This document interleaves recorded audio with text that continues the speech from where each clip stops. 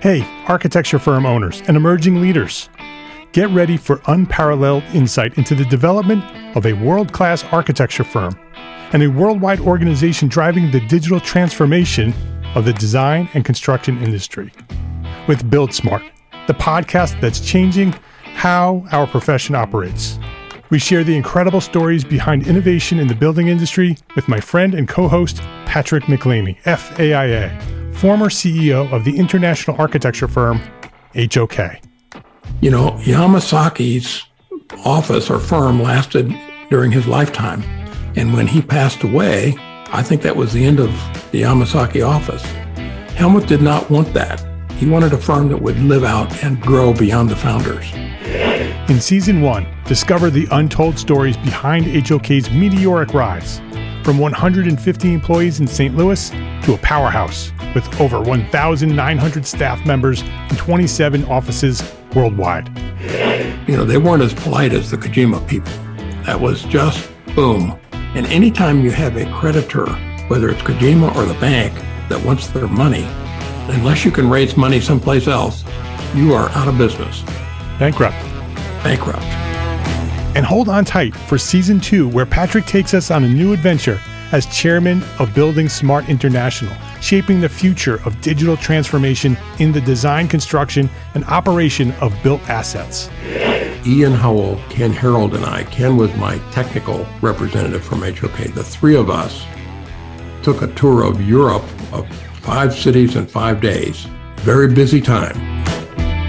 Simply follow the link in the show notes to subscribe to Build Smart now and uncover lessons that will transform you and your architecture firm.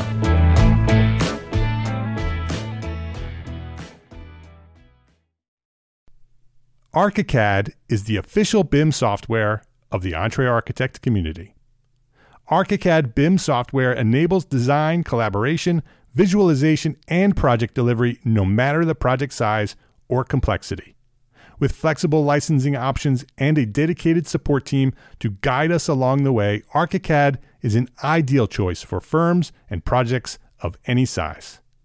I encourage you to reach out and talk to the folks at Graphisoft by visiting our own dedicated webpage at graphisoft.com/us/EntreArchitect. There's even an exclusive special offer waiting for our EntreArchitect community.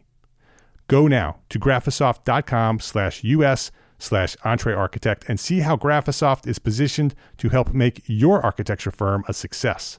That's graphisoft.com/us/EntreArchitect.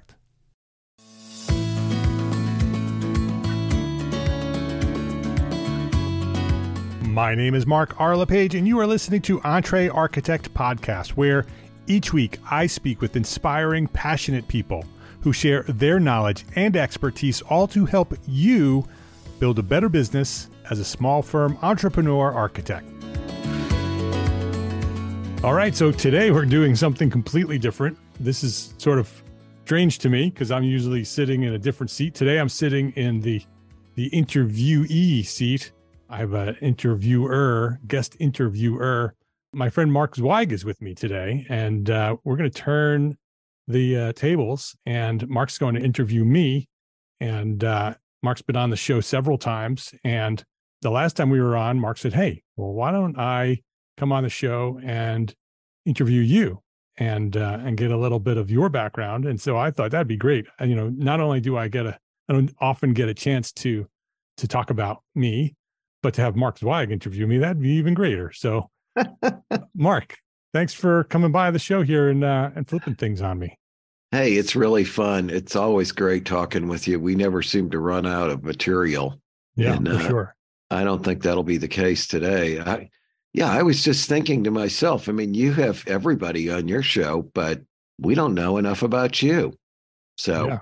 I thought this would be fun. I love to share. So we can go anywhere you want to go. Well, there's that country song, "Let's Talk About Me." Have you ever heard that one? Yes, I have. I have. I love that. So tell us a little bit about yourself, Mark. Now, where did you grow up and what was your childhood like? Yeah, let's go way back. I grew up in New Jersey, in Paramus, New Jersey, Bergen County, northern New Jersey, about half hour outside of New York City. so the New York metropolitan area. Mm-hmm. Paramus is known for their shopping malls. And so it is where the intersection of Route 17, Route 4, and the Garden State Parkway cross. They all come together in that same location. And so it has been a shopping mecca for the northeastern United States. And that's where I grew up. And it was a great childhood. I still love Paramus. My mom and dad still have a house there, although they don't live there very much. They're nomads. They go chase the warmth, and so they're in Florida in the winter and way upstate New York at Alexandria Bay in the summertime. But growing up at Paramus is a typical suburban environment, and as a teenager, used to hang out at the malls and do the things that teenagers do in suburban growing up, and it was great. It was a great childhood. Did you go into the city much when you were a kid? I guess you could take a train, couldn't you? Pretty easily. We could. That's funny because often people hear that I was a half hour outside of New York City and would expect that I would spend a lot of time at the city. But no, we used to go in a couple of times a year. We would go to the Thanksgiving Day parade every year. Sure, that's big. And so we would do that. And my dad is today is a retired auto mechanic, but at the time he was an auto mechanic, had his own business, which is where I get my entrepreneurial roots. Uh-huh. And we used to go to the car show and to the boat show at the Coliseum before they moved it to Jacob Javits. Uh-huh. And in Columbus Circle, which now I think the Coliseum is where the Time Warner building is. I'm not sure the Coliseum is there anymore. That's interesting. I knew your dad was into cars. I didn't realize he had his own shop. Was it just an independent shop or what was it? Yeah, just an independent shop in Emerson, New Jersey, Kinderkmack Road. And he had his own shop for 50 years and gas pumps out front and a couple of repair bays and specialized. He was a Corvette collector. He loved Corvettes. I knew that. Yeah. And he had a collection of them and he would repair them as well and restore them. And so sort of as a side business, he had this, Corvette restoration business and repair business, but I did general repairs for the neighborhood. And I spent a lot of time there and learned a lot about cars and a lot about business, a lot about people. It's a good business to learn how people think and how they act, because there's lots of one-on-one interaction with people getting gas or coming by for repairs. It was fun. I find a lot of architects like cars. That's been my experience. There's a lot of crossover there because you appreciate design, and quality craftsmanship. So your dad, I know he's still alive. Where are his cars now? Most of them have been sold. He has 3 Corvettes still. Mm-hmm. He has 2 55s, 2 1955s. He has a white 55 that he's had my whole life. First year for a V8, it would be a 265 in those. Exactly. Yep. He also has a red 55, which was my grandfather's car when I don't know what the occasion was, but somewhere along the line, my dad gifted my grandfather a 55 Corvette, which sounds amazing. But it was a basket case. It was a chassis and a raw body and no interior, no engine, nothing. And the deal was that Pop-Up, my grandfather, would pay for the restoration, but my father and my uncle, who was also an auto mechanic, would restore the car. And they restored it to top quality. And when they were finished, they took it on tour for all the car shows, the NCRS car shows. People need to, what is it, the National Corvette Restoration Society or something Society. Like that? Yep. Yeah. Okay. Yeah. And so we, that summer, the whole family loaded up the Corvette on the trailer and toured all the shows and won all the top prizes. Was first place everywhere it went, got Briner Blue Award, which is like the top Briner, top flight award for restoration. And it became the car that everybody referenced to see how they should restore their cars. Wow. So he still has that car. It's not the car it was back then. Obviously over time it hasn't been restored again, but it's there and in great shape. And then the third Corvette that he has still is a 1967 427 big block convertible. Ooh. With side pipes, and it is my favorite car that he's that he's ever had, and it's still sitting in the garage up on a lift on top of one of the other cars. Wow, does that have knockoffs on it? It does. Yeah, that's awesome. Knockoff wheels, yeah. So when you were 16, I think that was the driving age in New Jersey, wasn't it? It was you could, if you took driver's education, you could start at 16 and a half, which I didn't do. And so I didn't start driving until I was 17, but I bought my first car when I was 13. What was that? It was a 1972 Camaro. Oh man, and was it the RS with the split bumper? This one was not. This one was in great shape. Mm-hmm. But it was a standard. I think it had a 350 in it, and it was it was a flip, is what it was. My dad used to do that with Corvettes. He would buy them, restore them, or fix them up and sell them, and so he taught me how to do that. And so that was another sort of boost to the entrepreneurial spirit. Sure. Showed me how to do that. And so when I was 13, we went to Carlisle in Pennsylvania, which is a huge car flea market.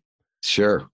And we used to go every year because that was one of the things we did as a family. He would load up the trailer full of parts, and we would get a space at the flea market, and we would spend the week at Carlisle and sell parts. And so every year we would go. And so, as kids, we'd run off and go do our thing. But when I was 13, I asked him if he would help me, pick out a car. Mm-hmm. And I had been saving, my money working for him. Yep. And I saved up to $1,200, and I bought a 1972 Camaro, dark blue, and he drove it home, and I went home and cleaned it up and fixed whatever needed to be fixed on it, and put it out in front of his shop and sold it for $2,400. Doubled my money. So you made a profit on the first one right out of the gate. I did. Yeah. Then what'd you do with the 2,400? I rolled it into another car. Okay. I had a 72. Then I had I think the second car was a 69 Camaro convertible that I did the same thing with and doubled my money again. And then I think the next one was a 1970 Chevelle big block. It would have been a 454. It was a 454. Yeah. That one had some rust issues that I wasn't aware of. So we still sold it for a profit, but didn't make as much as I had in the past. And then I had a 72 Camaro, green one, and green at the time was not very trendy. And so that took a little while to sell, but made profit on that as well. And then I finally bought the car that I still have today. When I was 16, I bought a 1969 Camaro Rally Sport with a 350 Chevy engine in it, and still have that car today. That's the hidden headlights model, isn't it? Yes. Yeah. It has hideaway headlights. Yeah. What year is that? I mean, what color is that? It's black with a white hockey stripe on the side of it. Oh man. Good color combo too. Yeah. Yeah. I love it. And my dad, when I bought it, and that was the car it was going to be my car, right? This car wasn't the flip car. Right. And so when I bought it, Dad said, don't ever sell it.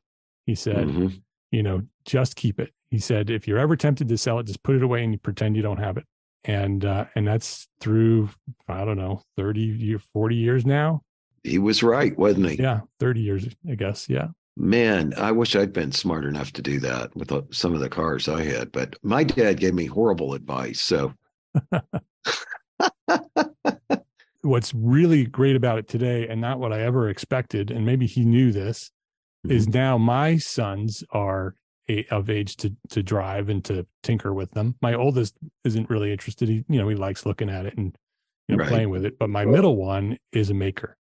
My middle one, Henry, dives right in there and tears it apart and fixes it and updates it, and so he's taken ownership of it essentially, and has fixed some oil leaks the other day, and he's all in on it. And so it's really great to be able to share it with him. You're lucky that he's into that. So tell me a little bit about your family. Well, my dad, like I had mentioned, my dad was an auto mechanic. My mom was a library clerk for the local elementary school. And so she basically was a stay-at-home mom until we were about, 13 or so, whenever we could come home without her being there. And she worked full-time as a library clerk for 25 years Paramus school system, and helped dad run the business. And and so that's what mom did. And then I have two brothers. I have a younger brother, Craig, who today is near me here in Lake Norman, North Carolina, who runs a really big real estate brokerage company now. And my older brother, Scott, has a great story. He left New Jersey in pursuit of working in NASCAR. And so he was the first one to come down here in Charlotte. That's the North Carolina connection. That's how it all started for us. Yeah, we actually, both of my brothers are here.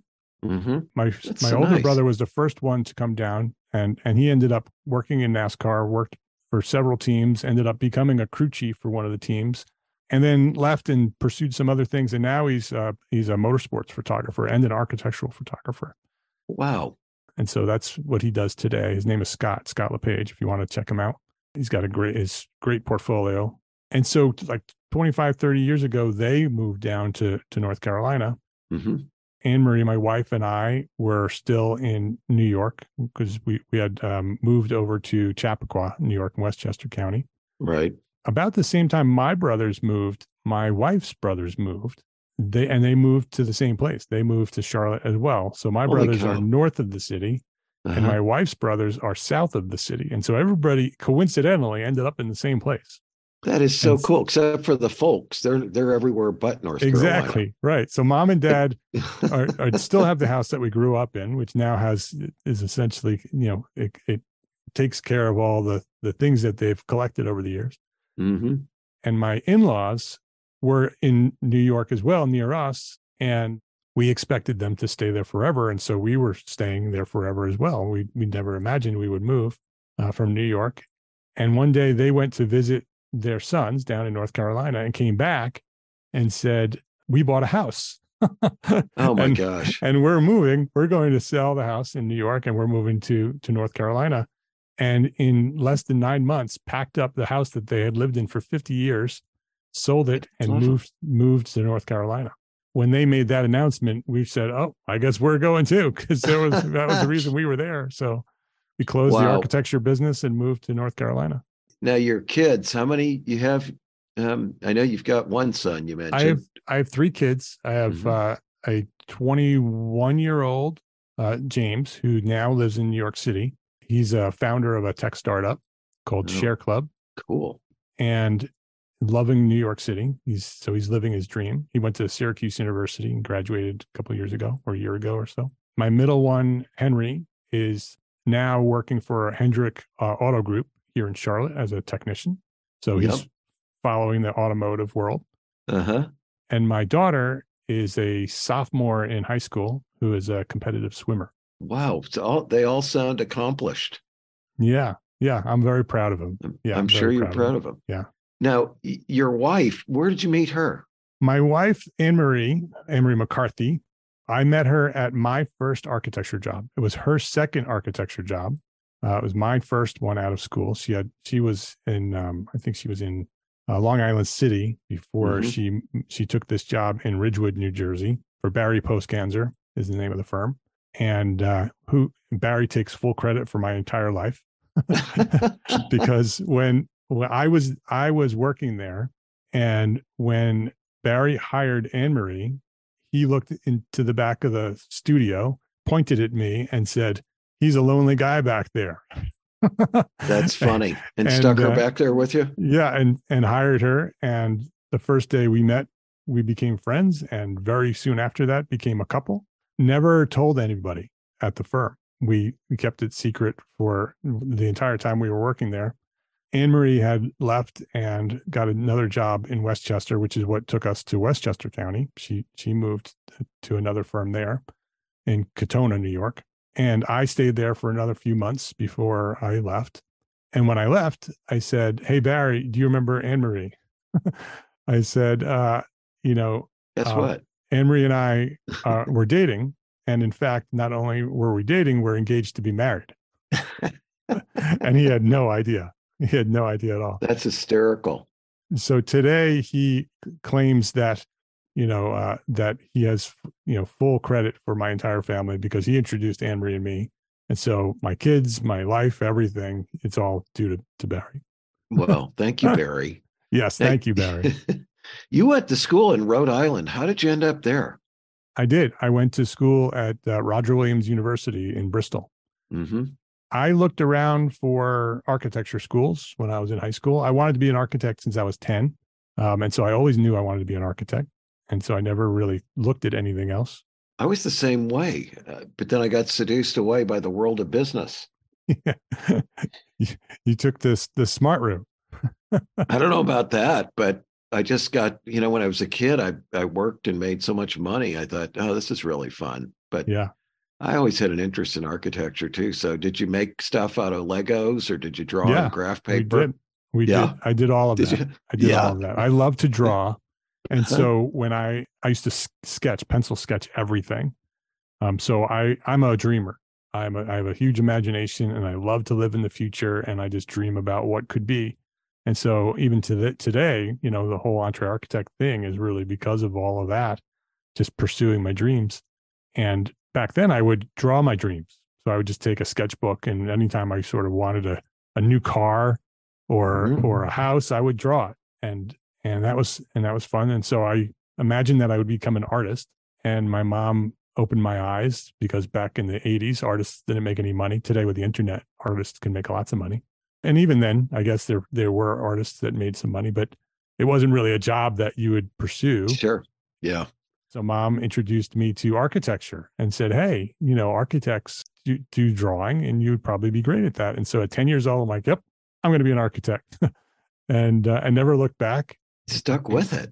And then in high school, when it was time to start looking for architecture schools, I did a tour, and Roger Williams was the first school that I toured. And they had just opened they had just been accredited. So it's brand new architecture school. And the building was brand new. The building had just opened the year before I visited it. And so it was brand new, shiny new building. I met some of the professors and really liked the professors. And so I judged everything against that school, visited lots of other architecture schools, and just decided, it was the right place for me. It was a small school. It's right on the Narragansett Bay. And so and I love the water. And I love Rhode Island. And so I do too. I went. Yeah.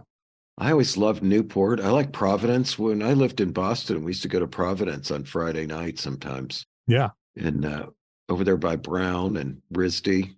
Yeah. Yeah. Yeah. Just a cool town. Buddy Cianci. Was he mayor when you were he was. in school? Buddy Cianci was the mayor at the time. Yeah. A criminal. What a character that guy is, for sure. There's a great podcast. I forget the name of the podcast, but it's all about the Providence crime scene or not crime scene, but the whole, organized crime and Buddy Cianci's involvement in all of that. And fantastic podcast. I forget the name of it, but I'll put it in the show notes if I can remember. Well, it is cool there in New England, but you didn't stay. No, after you got out of school, I didn't stay. I went back to New Jersey and got a job in Ridgewood and met my wife. So after the Ridgewood gig, how long were you there? I was there for about 9 months. Okay. And I always knew that I wanted my own firm. And so I sort of planned everything around that idea. And so very strategically, right from the beginning, coming out of architecture school, it was 1993 I graduated. And so it was a recession. No one was hiring. And I got a job with Barry to measure 435 condominium units. Oh, what fun. About 200 of them were identical. Or supposed to be identical, right? Yeah, but when you measure them, they're not. Well, apparently he had designed the building, a new condominium building, and renovated a whole a complex of mill buildings into condominiums. And the owners were being sued because they were renting these spaces by the square foot. And I guess see. And this measurement wasn't right. The measurement wasn't right, and they sued the building owner. And so they hired the architect to go back to measure every single unit, so they had a square foot number. And so he hired me, and I every day would take my measuring tape and go to this building. And the entire summer I spent measuring this complex. And when I was done, he liked what I did, and because I just went all in on it and did the best job I could. My dad, working with my dad, he taught me very, very well the importance of working hard and showing, your worth. And so I did that with Barry. And when I was done, he offered me a job and I stayed. You took the crappiest job and did it well. Exactly. Let's take a quick break to say thank you to our sponsors for their support of this episode. This episode of EntreArchitect Podcast is supported by Arcat.com. Can't find the product data that you're looking for? You might be using the wrong search engine. Broad searches result in consumer products, out-of-date information, and websites that hide or don't have the information that you're looking for. If you need specifications, CAD, or BIM, Arcat.com is your search engine. Find and download the up-to-date data that you need fast. Arcat.com is free and requires no registration. So try Arcat today. That's ARCAT.com. Please visit our sponsors today and thank them. Thank them for supporting you, the EntreArchitect community. That's funny about the space. I was taught years ago, and I actually teach my undergrad new venture students this one because many times they rent space. But we were renting space in the multi-tenant mixed-use development we were in Boston. And we were going to take this 10,000 square foot space that was originally designed to be a TGI Fridays and turn it into office space. And so, again, as you said, I mean, it was priced per square foot. At the time, it was like $26 a foot or something. It still wasn't cheap. It was good space. But so I take the lease over to our crusty old attorney who was from New Jersey, a guy named Ron Doxer, and worked for a bunch of big developers prior to setting up his practice. And I take this lease over to Ron. He goes, "You got a tape measure?" I said, "I can get one." He goes, "Meet me down there at the space," because his office was in our complex too. Yeah. So we go down there, we measure it out. It was 8,800 and change, not 10,000. Yeah. And that saved us a fortune, hundreds of thousands over the course of the lease. And so Ron taught me, always measure the space. And then the same thing happened to us here. We were renting a space after we got the company back, and we rented a space in a multi-tenant building. And then we were moving up to the next space, and it was like 3,600. And lo and behold, I had an architect working for my other business. And I said, "Throw that thing in CAD. Let's see what it really is." It was 2,700 square feet. Yeah, I guess they assume nobody's going to measure them. Routine problem, huh? Yeah. Yeah. That's funny. But it gave me my first job for sure. So I was pretty happy with it. I guess it's a lot easier today with all the electronics, right? You don't have to actually measure anything. You just go in there with your phone. I got very good at measuring. And actually, that was my first business as my own business, other doing than as-built. Yeah. I had a car detailing business was really my first business, out of my father's shop as a kid. But as my first real business after I started my own firm, well, actually, let me go from Barry's and sort of give you the timeline to this business. When I left Barry Postganzer, I went to URS Consultants, which I saw that on your resume. I thought that's not a great place for architects, URS, but URS was an engineering firm with an architecture division. So it was an EA firm. Well, they were buying everybody. It was UR Next. They became Grenier, and now that today, I think they're URS Group. I think they are, or whatever they're called. One of the largest engineering companies in the world now. Sure. They had an office in Paramus, and a few of my friends from high school worked there. And so when I left Barry's, which was a small firm, I thought, well, let's go to a large corporate firm to see what, a large firm works, feels like, works. Sure. I just wanted that experience, knowing that I was going to start my own firm. I wanted sort of the experience everywhere. And so I worked there for several months more. And then Anne-Marie moved to Westchester County and was working there. And so when we got married in 1996, I took a job with KG&D Architects, Kyer Garman and Davidson Architects in Mount Kisco, New York. Now, you weren't registered yet, or is that about when you were getting licensed? After I left KG&D. Okay. And so that's actually how the as-built started. Anne-Marie was still working for the firm that she had gone there for. I worked with KG&D for a couple more years, became a project manager there, and basically worked with one of the principals as sort of as his right-hand man. He would design, and then I would take care of the rest of the project for him, and learned a lot there. And I was likely on track for partner there. If I stayed there, I probably would have become partner.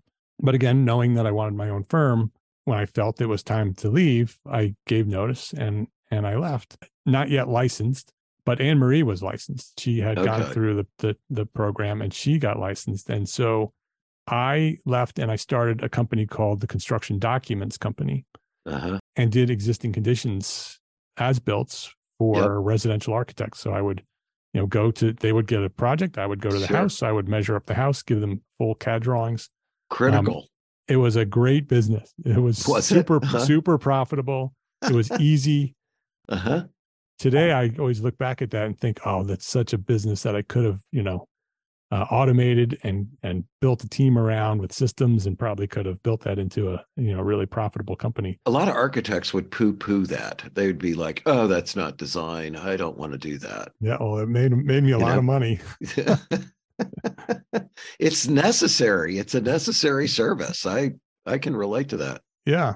And it was a great sort of transitional business because I didn't need to be licensed. Yep. And Anne Marie was licensed. And so the idea was I would start this company and I would freelance for architects, and I would help Anne Marie launch our firm. So we first launched it as Anne Marie McCarthy Architect. And then when I got licensed, we relaunched it and named it 5Cat Studio, which was the office of McCarthy LePage Architects Incorporated. It wasn't incorporated; it was a PC, professional corporation, and had that company from 1999, I think it was. We started it until we left to come here in 2019. So about 20 years we had that architecture firm. Now, I looked at some of the stuff you did. I mean, you did do a lot of residential. Yeah, it was a residential firm. Yep. Seems like you had a real sort of classical bent, if nothing else. I did see a few modern projects on there, though. You're not a one-trick pony. Yeah. Well, actually, the way the company was structured was I was the business side, and Anne Marie was the design side. And so, and we lived in Westchester County, and Westchester County is all traditional architecture, very, very little modern architecture. And we started the firm as two 29-year-olds, very naive, not really knowing what we were doing, no clients, no money. And we wanted to do brand new, big, modern houses. And as two 29-year-olds, we very quickly learned that we were competing. Didn't want it. Yeah, the market didn't want us. We were 29 years old, and we were definitely qualified to do it, but we were competing with firms that had been around for 30 or 40 years with portfolio's that, showed such. And so we weren't getting any of those projects. And so like Bob Stern or somebody like that. Exactly. Yeah. Bob Stern was there. And, a lot of the Connecticut firms and a bunch of, there were several in Westchester County. And those were all the firms that we were competing with. And so nobody was going to hire these two 29-year-olds. We started doing additions and renovations. Yep. And I went and took a class in a community college, Westchester Community College, called the Academy of Entrepreneurial Excellence. It was an entrepreneurial class. And it was a 15-week program. And every week was a different, element of business, right? So one week it was sales, and another week was marketing. And so we were going through the process. Every week I would go to the class, and I would come home to Anne Marie and report what I learned. And I would say, yep, we're doing that. We're doing that great. We don't need to worry about that. And then the next week, yep, we're doing that right too. And probably by the fourth week, she was getting frustrated because I was taking this class to try to figure out why we were plateauing. And when I got to sales, I realized that we had no sales system. That was it. We had lots of marketing. We were really good at marketing. Lots of people knew who we were. We built a brand around additions and alterations, residential additions and alterations. We called them high-end small projects. And so all those big houses that we wanted to design, we ended up becoming the additions and alterations company that fixed fixed them or added to them. And we built a really great brand around those projects. Interesting. But now you did not do the construction. Did you have contractors that you like to work with? Because it's obviously such a critical part in that business. It's hard to find decent contractors and subcontractors that'll build what you designed, I'm sure. Yeah, it was difficult. And we did have sort of a our go-to contractors. And there was a time for several years where we actually offered construction management services. So we were advisors. And so they would hire us and we would run the construction, and we would just hire one of those general contractors to run the general trades. And then we would bid out the electrical, plumbing, and HVAC. It's funny you say that because, I'm not an architect, but I designed tons of stuff, and I had people in my business who could do the drawings for me. But I tried being a construction manager, and the state of Arkansas didn't like that. They told me I had to become a licensed contractor, even though no money was flowing through us. They just didn't accept it. Yeah. Is that a problem? There was not a problem in New York. The thing that I always advise people of is you have to be careful with your insurance. Because up to a certain limit, you can do it as an architect. So you don't need a separate company. Right. And your insurance will still cover you. The liability insurance will still cover you and I think the limit was 10% of your overall earnings. Mm-hmm. And so we just kept it under that 10%.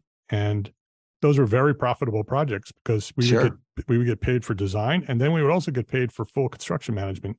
And we're doing, as architects running construction administration, you're halfway there. Sure. It's just a matter of coordinating subs at that point. And if you're working with a good team, that's a pretty easy process. Yeah. Yeah. So that was cool. That was a nice little niche that you built up. And I'm sure you had a good clientele there because it's an affluent area. Yeah. Yeah. It was a great business. We were very successful when we left New York, had a great portfolio and had a great brand, and learned how to put together a sales system, which is simple, just a matter of follow-ups and a process of converting the proposal into a project. And once we learned that, the rest of it was easy. I mean, the company grew and we were pretty successful. Residential clients, though, what a pain in the ass. I mean, I'm sorry. You had husbands and wives that don't know anything, and sometimes they think they do, and then they argue with you, and then they go, I saw this in Pinterest. I want you to do that. And you're like, but that's totally incompatible with everything else you have here. Yeah. How do you deal with those things? That's part of it, right? And so if you embrace that's part of it, and you build your systems and your brand around that, you're just nicer than me. That's all I can say. I mean, well, that's also why, when I talk to architects where they want to do everything, right? They want to do commercial and they want to do residential and they want to do educational. Doesn't work. And if you try to do all of that, they're very different markets. Like you just said, with residential is a very specific market, right? If you can build your company around taking care of those people, then you can thrive as a residential architect because you build it around the systems, right? You build it around the experience that those people are going to have, that it's more than just a set of drawings or it's even more than just the building that they're building. It's about the experience that they're going through. Yeah. It's marital counseling in many cases. You have to acknowledge that and build systems around that. Well, that I commend you. And I can see that you could do that because you have the personality and demeanor that lends itself to working well with other people. I mean, it's obviously something you do really well. It was a great firm because Anne Marie is a fantastic designer, great architect. And so she all the things that you see on the website are all her designs. I didn't do any design. I would do the construction drawings and the construction administration and all the client contact. And that's the part I loved. So you guys weren't tripping over each other. Yeah, no, we learned very quickly that we needed our own lanes. Exactly. We tried when we first started dating, we tried to design together and it did not work at all. Oh yeah. I went through that with my wife too. So I get it. Yeah. So we just learned that, my passion is the business side and her passion is the architecture side. And so it works well. Well, I used to do everything. I mean, I had houses where I even did the art on the walls and picked the dishes out and designed the furniture and everything. And once she and I started working together and I figured out she actually is better than I am at all that stuff. Yeah. Now I'm just hands off. Whatever you want to do is great. That's exactly how I do it too. It works great. Yeah. I think sometimes, you hate to stereotype, but I think I probably more easily got into a rut with certain things. I get overly thematic, and my wife is like, she's not afraid to do something different every time. She's just more creative in that regard. Yeah. Yeah. Well, I think it's important, and you know this better than anybody as an entrepreneur. You have to find your strengths and then go all in on them, right? If your strength is not design, it's true. Or if your partner is better at that, then you should focus on the things that you're good at and let the person who's really good at design do the design, even if you really want to, right? Yeah. You're right. Design other things. Yeah, exactly. And but that's so hard for some people. I mean, I think we're taught to like work on our weaknesses. Yeah. And I've always thought, let's just accept those for what they are. Not to say you don't want to try to be better at everything, but let's focus on what we do really well. And so is that how you counsel your small firm clients that have husbands and wives working together or partners working together? I would recommend that to any partner. Mm-hmm. And I believe you should have a partner. I think it's much easier to run a business when you have a partner, if it's the right partner. I don't disagree. Somebody that bolsters your weaknesses is great. That's what it's all about. And I've interviewed Gene Cohn. I've interviewed Patrick McLamy with HOK. Sure. All of the big successful firms started with 3 letters because there were 3 people who started those firms, right? And those three letters had 3 different strengths. Right. Gene Cohn is the marketing guy, the business development guy. Sheldon Fox is the money guy, and Bill Pedersen is the design guy, right? And then so the 3 of them, they had their strengths and they taught those strengths to other people. And the same thing with HOK. The history of HOK started the same way, very strategically kept, that there was a management partner, there was a design partner, and a business partner. I grew up in St. Louis, and one of my best friends, his dad was a partner for HOK and started their London office. But and my dad used to work with Jerry Sinkoff. Jerry was the chairman for a long time. Worked with Jerry Sinkoff's Uncle Abe.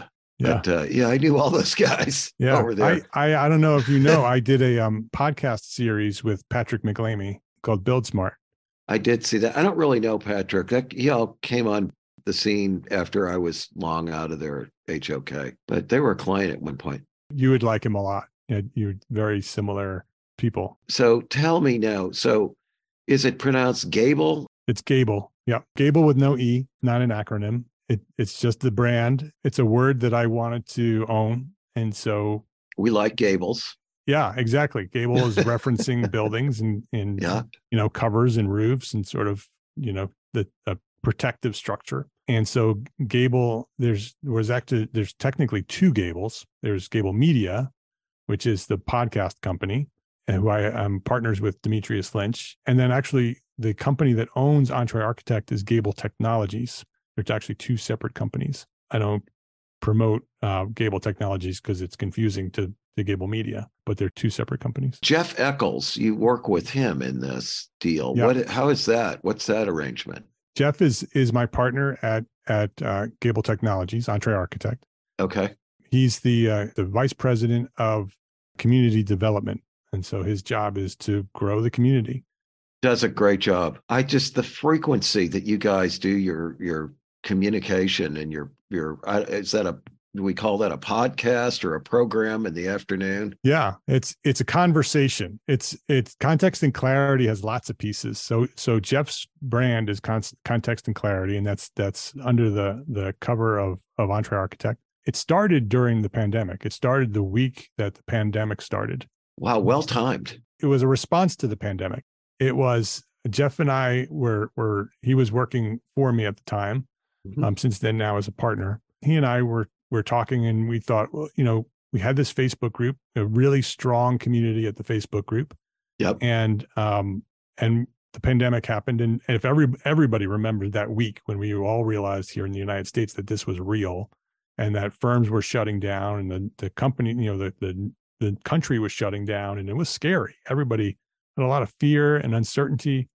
And so we decided. I was scared. Yeah, everyone was. And so everybody didn't really know what to do. And so we decided that we were going to commit to a week of signing on to Facebook Live every day at 4:00 for a week, just to give some structure, just some continuity to your life. And so you would know that Jeff and I were going to be there for every day at 4:00 for actually, I think it started as a half hour. And then Jeff never stopped. He's still doing it. He's been doing it since then, since 2020. Well, he's got a voice for radio. I mean, let's face it, his voice is unbelievable. And I just love how you get all these people involved. I mean, you've created a real community now. Yeah. And now you've got a new offering, a new program for your, I don't know if we call them clients or community members, or what do we call them? You mean the network? Yes. Yes. So December 12th, 2022 was my 10-year anniversary. So I launched EntreArchitect on December 12th, 2012. And it started as a blog. And in 2012, I committed to turning it into a business that would help small firms thrive. Yep. And I've been doing it ever since. So 10 years now. So on December 12th, 2022, we announced that we were going to launch EntreArchitect Network, which is a business organization for architects. Mm-hmm. And it's different than EntreArchitect Academy, which is what the membership has been for the last 10 years. Yes. When we launched EntreArchitect, I launched EntreArchitect Academy, which was a membership site that provided training and business resources and mastermind groups. And now you're doing more. EntreArchitect Network is intended to become an organization, a global organization for architects focused on business. It still has all the resources from the Academy, and it still has mastermind groups. We now have 21 mastermind groups. It's fantastic. And those are all over the country, right? Yeah, they're all virtual. So that the members are from all over the country. Actually, there are international members in some of those groups. And our goal at the EntreArchitect Network is to connect and serve 100,000 architects globally. And that'll take a long time. It'll take decades, probably. The intent is to connect the world's architects with the intent of growing them as entrepreneurs, recognize that we are business owners and bring architects together as an organization. So then we can leverage that organization. We can do tremendous things once we are all connected as a network. We can help one another, right? We can work with one another. We can partner with one another. Right now, or the way it was before EntreArchitect Network, is that tens of thousands of architects, maybe even hundreds of thousands of architects know who EntreArchitect is, but we didn't really know them, right? We don't know who they are. Mm-hmm. And so EntreArchitect Network invites those architects to come join this network. So now we know who you are. We know who you are. We know where you work. We know what your expertise is. We know who you want to be connected with. And so now we can leverage that, right? We can say, okay, this architect and this architect would be even more powerful together, right? And so we can bring them together and do amazing things. We can also, with scale, can go to, insurance companies and software providers and say, hey, sure, we have 10,000 architects on our network. You should provide us these services at a discount. And then if you think beyond that, imagine 10,000 architects linked up or 100,000 architects linked up, and we focus that collective knowledge through technology to solve global problems, right? Architects are problem solvers, right? And if you have a network of tens of thousands or hundreds of thousands of architects, and you very easily take technology to focus knowledge on a specific problem, imagine the problems we could solve as architects if we focus on those things. Oh, I wish you guys could help with building codes, for example, and how restrictive they are, and it's a huge part of the problem. Obviously, is the zoning and the building codes as it relates to affordable housing. I mean, we can't have affordable housing with these lot coverage ratios that we have around here. We're not going to have density. We could solve all those problems for two reasons. We can solve those problems because, one, we would have the knowledge to solve those problems, right? We can bring the knowledge of thousands of architects together and say, here's how this could be, right? But then we also have the scale to go to municipalities and say, this should change, right? We have thousands of architects who think this should be different. That has tremendous power, right? AIA has tremendous power because they have 100,000 Well, architects linked. that brings me to my next question. I mean, I don't want to interrupt you, and I know you and I talked about this before, but I'll just assume that not everybody heard it. What's the difference between you and AIA? How do you see yourself as an organization compared, what your role is versus theirs? Well, I definitely think that we're different. EntreArchitect is a business organization, right? We're focused on helping small firm architects primarily, but could grow beyond that, to help them build better businesses, right? Yeah. And so that's what we're focused on. It's also community run. And AIA is as well, but AIA right now should be more focused on political side of what we do, right, and impact the rules and regulations like you were just talking about. Mm-hmm. But I believe that by building a network, that network can then do what we want to do, right? We can have the freedom and the flexibility to move that organization in any direction we want it to be. And it's primarily focused on business. It's primarily focused on teaching architects to be successful entrepreneurs. Mm-hmm. Some architects probably, when they hear entrepreneurship, they're like, yuck, I don't want to be an entrepreneur. There's some negative association for them. I'm not saying all, obviously. Yeah, I think that's changing. Do you? Okay. When I first started, 10 years ago, and when I started in the profession, even longer than 30 that, plus years ago. Yeah. Yeah. The AIA has done significant damage to the profession by the response to the antitrust lawsuits that they had. Mm-hmm. For generations, architects were afraid to talk about business and talk about money because of the rules of the AIA. Sure. And there's an entire generation of architects who were misunderstood the rules and assumed that they couldn't talk about business or money anywhere as architects. Mm-hmm. The rule is you can't talk about fees when you're assembled as the AIA, right? Sure. Because that's a rule they have. And that's not against the law. That's against AIA, their rules in order to protect the AIA. And I don't blame them for that.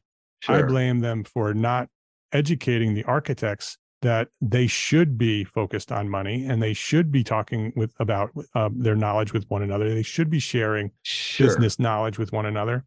And you should be talking about money and fees. And as long as you're not colluding, there's no law being broken. Well, and plus it's so fragmented, the industry. I mean, even if you are colluding, you're still a very small group in terms of the size of the overall industry. Not to say it's okay to collude. I'm just, it just seems like it's crazy. My experience with pro practice courses is they really don't equip these architects to be in business for themselves. Right. And I saw a statistic once, it's like 1 out of 5 architects ends up an owner of the business. So obviously they need that. And I hate to be critical, but I mean, some of the pro practice teachers I've seen out there really don't know anything about it. And that's one of the things that we actually have a goal set to create a curriculum for architecture schools.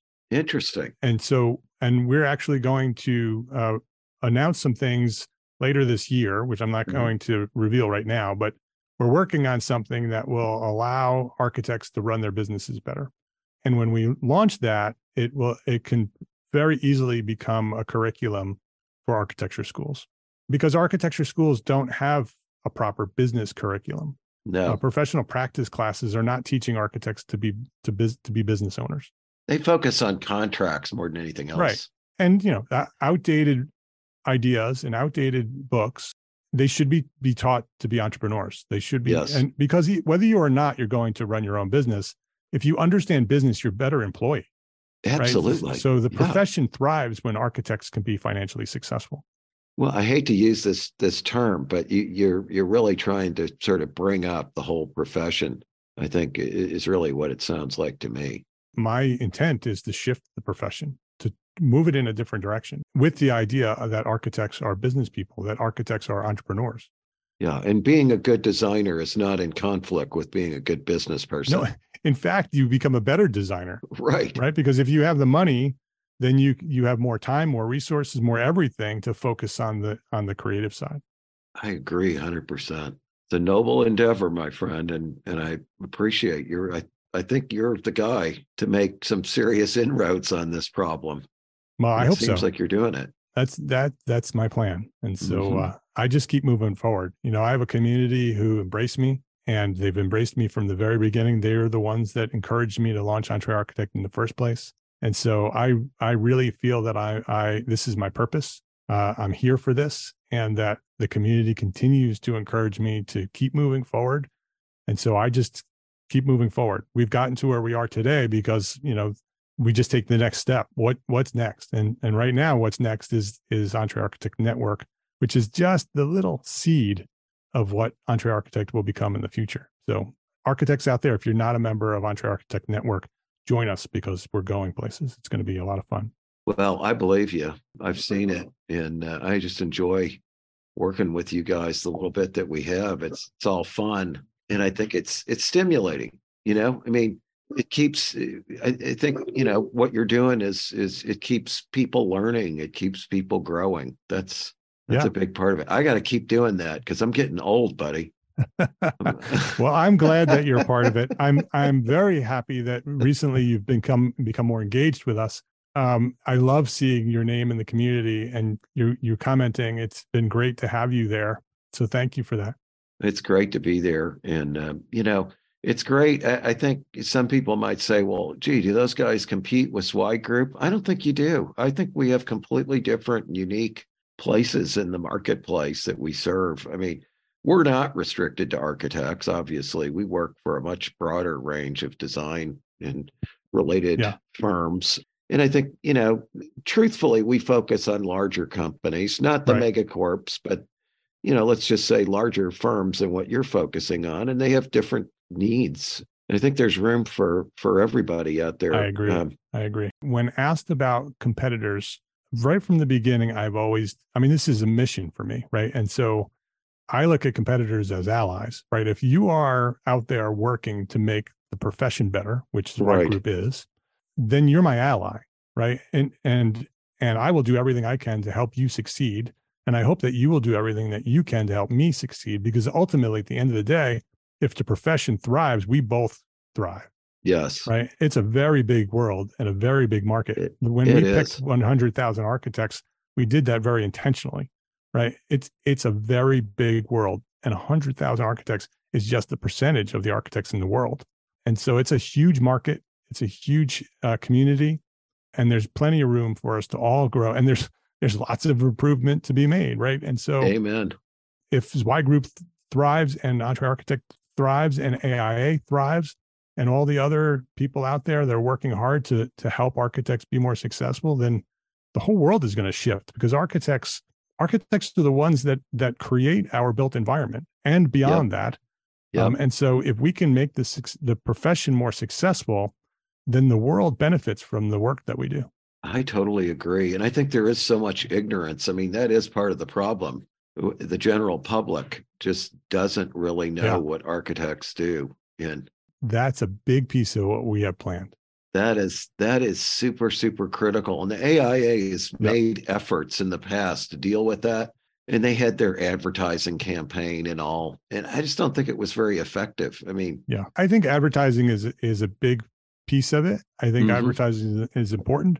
I think it's much bigger than a couple of ads on Sunday morning television.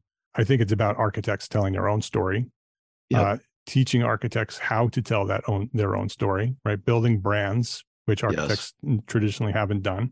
If all individual architects build really strong brands and get really good at telling their story in whichever medium they are most accustomed to, whether it's writing or video or podcasting or whatever, however it is, right? Speaking. If we're out there telling our own story, then others can't tell that story for us, right? HGTV is another big problem in our industry, that they share misinformation. They're not sharing the entire story. They misidentify who we are and what we do. And that's fine, right? They're out there making money doing their thing. They should keep doing that. But architects, there should be a counter to that, which is why Gable Media exists. Gable Media is the company that provides a way for us at first through podcasts, but eventually through video and through digital print, to allow architects to tell their stories, to share their knowledge, the things that they're good at, the things that they thrive at, to share that information with each other and the world. And so we can start, having the general public understand what we do. Yes. And begin to value what we do. Well, I think you've obviously got your course charted and you're well on your way. And it's great seeing the success that you're having. And I truly hope that you can achieve your vision in your lifetime and really improve the lot of architects the world over. Thank you, Mark. And it's a noble endeavor. Thank you. I appreciate that. I appreciate your support as well. Through the last few years, you and I have become friends. I appreciate your support. I appreciate your guidance and advice when I need it. And thanks for doing this. This has been a lot of fun. Well, it's been great. Hopefully everybody's gotten to know you a little bit better and know a little bit more about where you're going with your thing, for lack of a better term, because it is multifaceted. I hope every architect who's listening becomes part of it, right? This isn't about Mark LePage. This is about the profession and the individual architects that are part of the EntreArchitect network. And so I'm hoping that every architect joins what we're doing. And thanks for helping us spread the word. My pleasure. Thank you. If you liked this episode of EntreArchitect Podcast, please share a rating, write a review, share a link with a friend. That's how EntreArchitect has grown to serve thousands of architects just like you. Please share a rating, write a review, share a link to this episode with a friend. I'd appreciate it. Links to all our sponsors and all the resources we discussed today are available at the show notes for this episode, found at entrearchitect.com/podcast. EntreArchitect is a member of the Gable Media Podcast Network. It's the network dedicated to architects, engineers, and construction pros. Listen and subscribe to all the shows at Gable Media at gablemedia.com. That's GABL media.com. Go check it out. We have, I think, 13 podcasts over there now. gablemedia.com. And before we wrap up, a special thank you to our partners at Graphisoft for helping our community of architects make the transition to BIM with ArchiCAD software. Go now to graphisoft.com/us/EntreArchitect and see how Graphisoft is positioning to help make your architecture firm a success. Visit graphisoft.com/us/EntreArchitect to learn more. Thank you very much for listening to this episode of EntreArchitect Podcast. My name is Mark R. LePage. Love, learn, and go share what you know.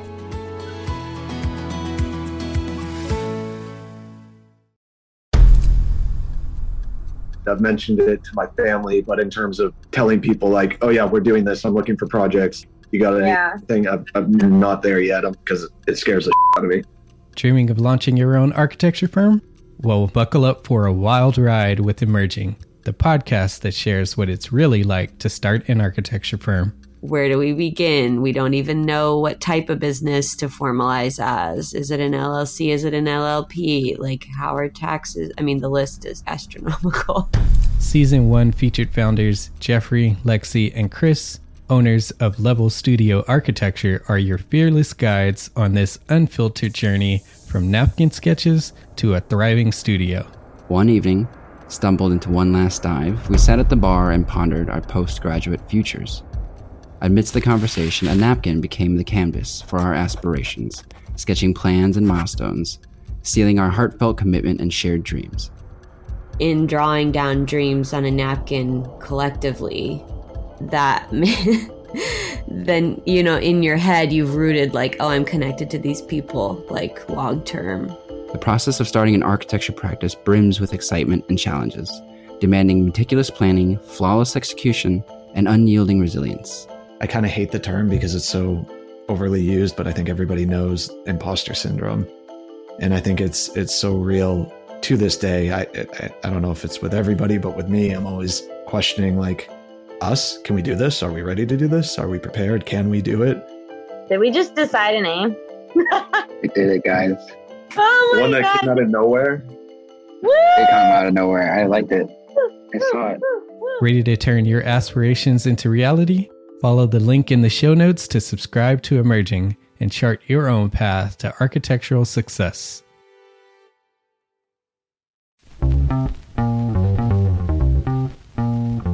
Calling all small firm architects. It's time to tap into your full potential with EntreArchitect's Context and Clarity, where inspiration meets innovation.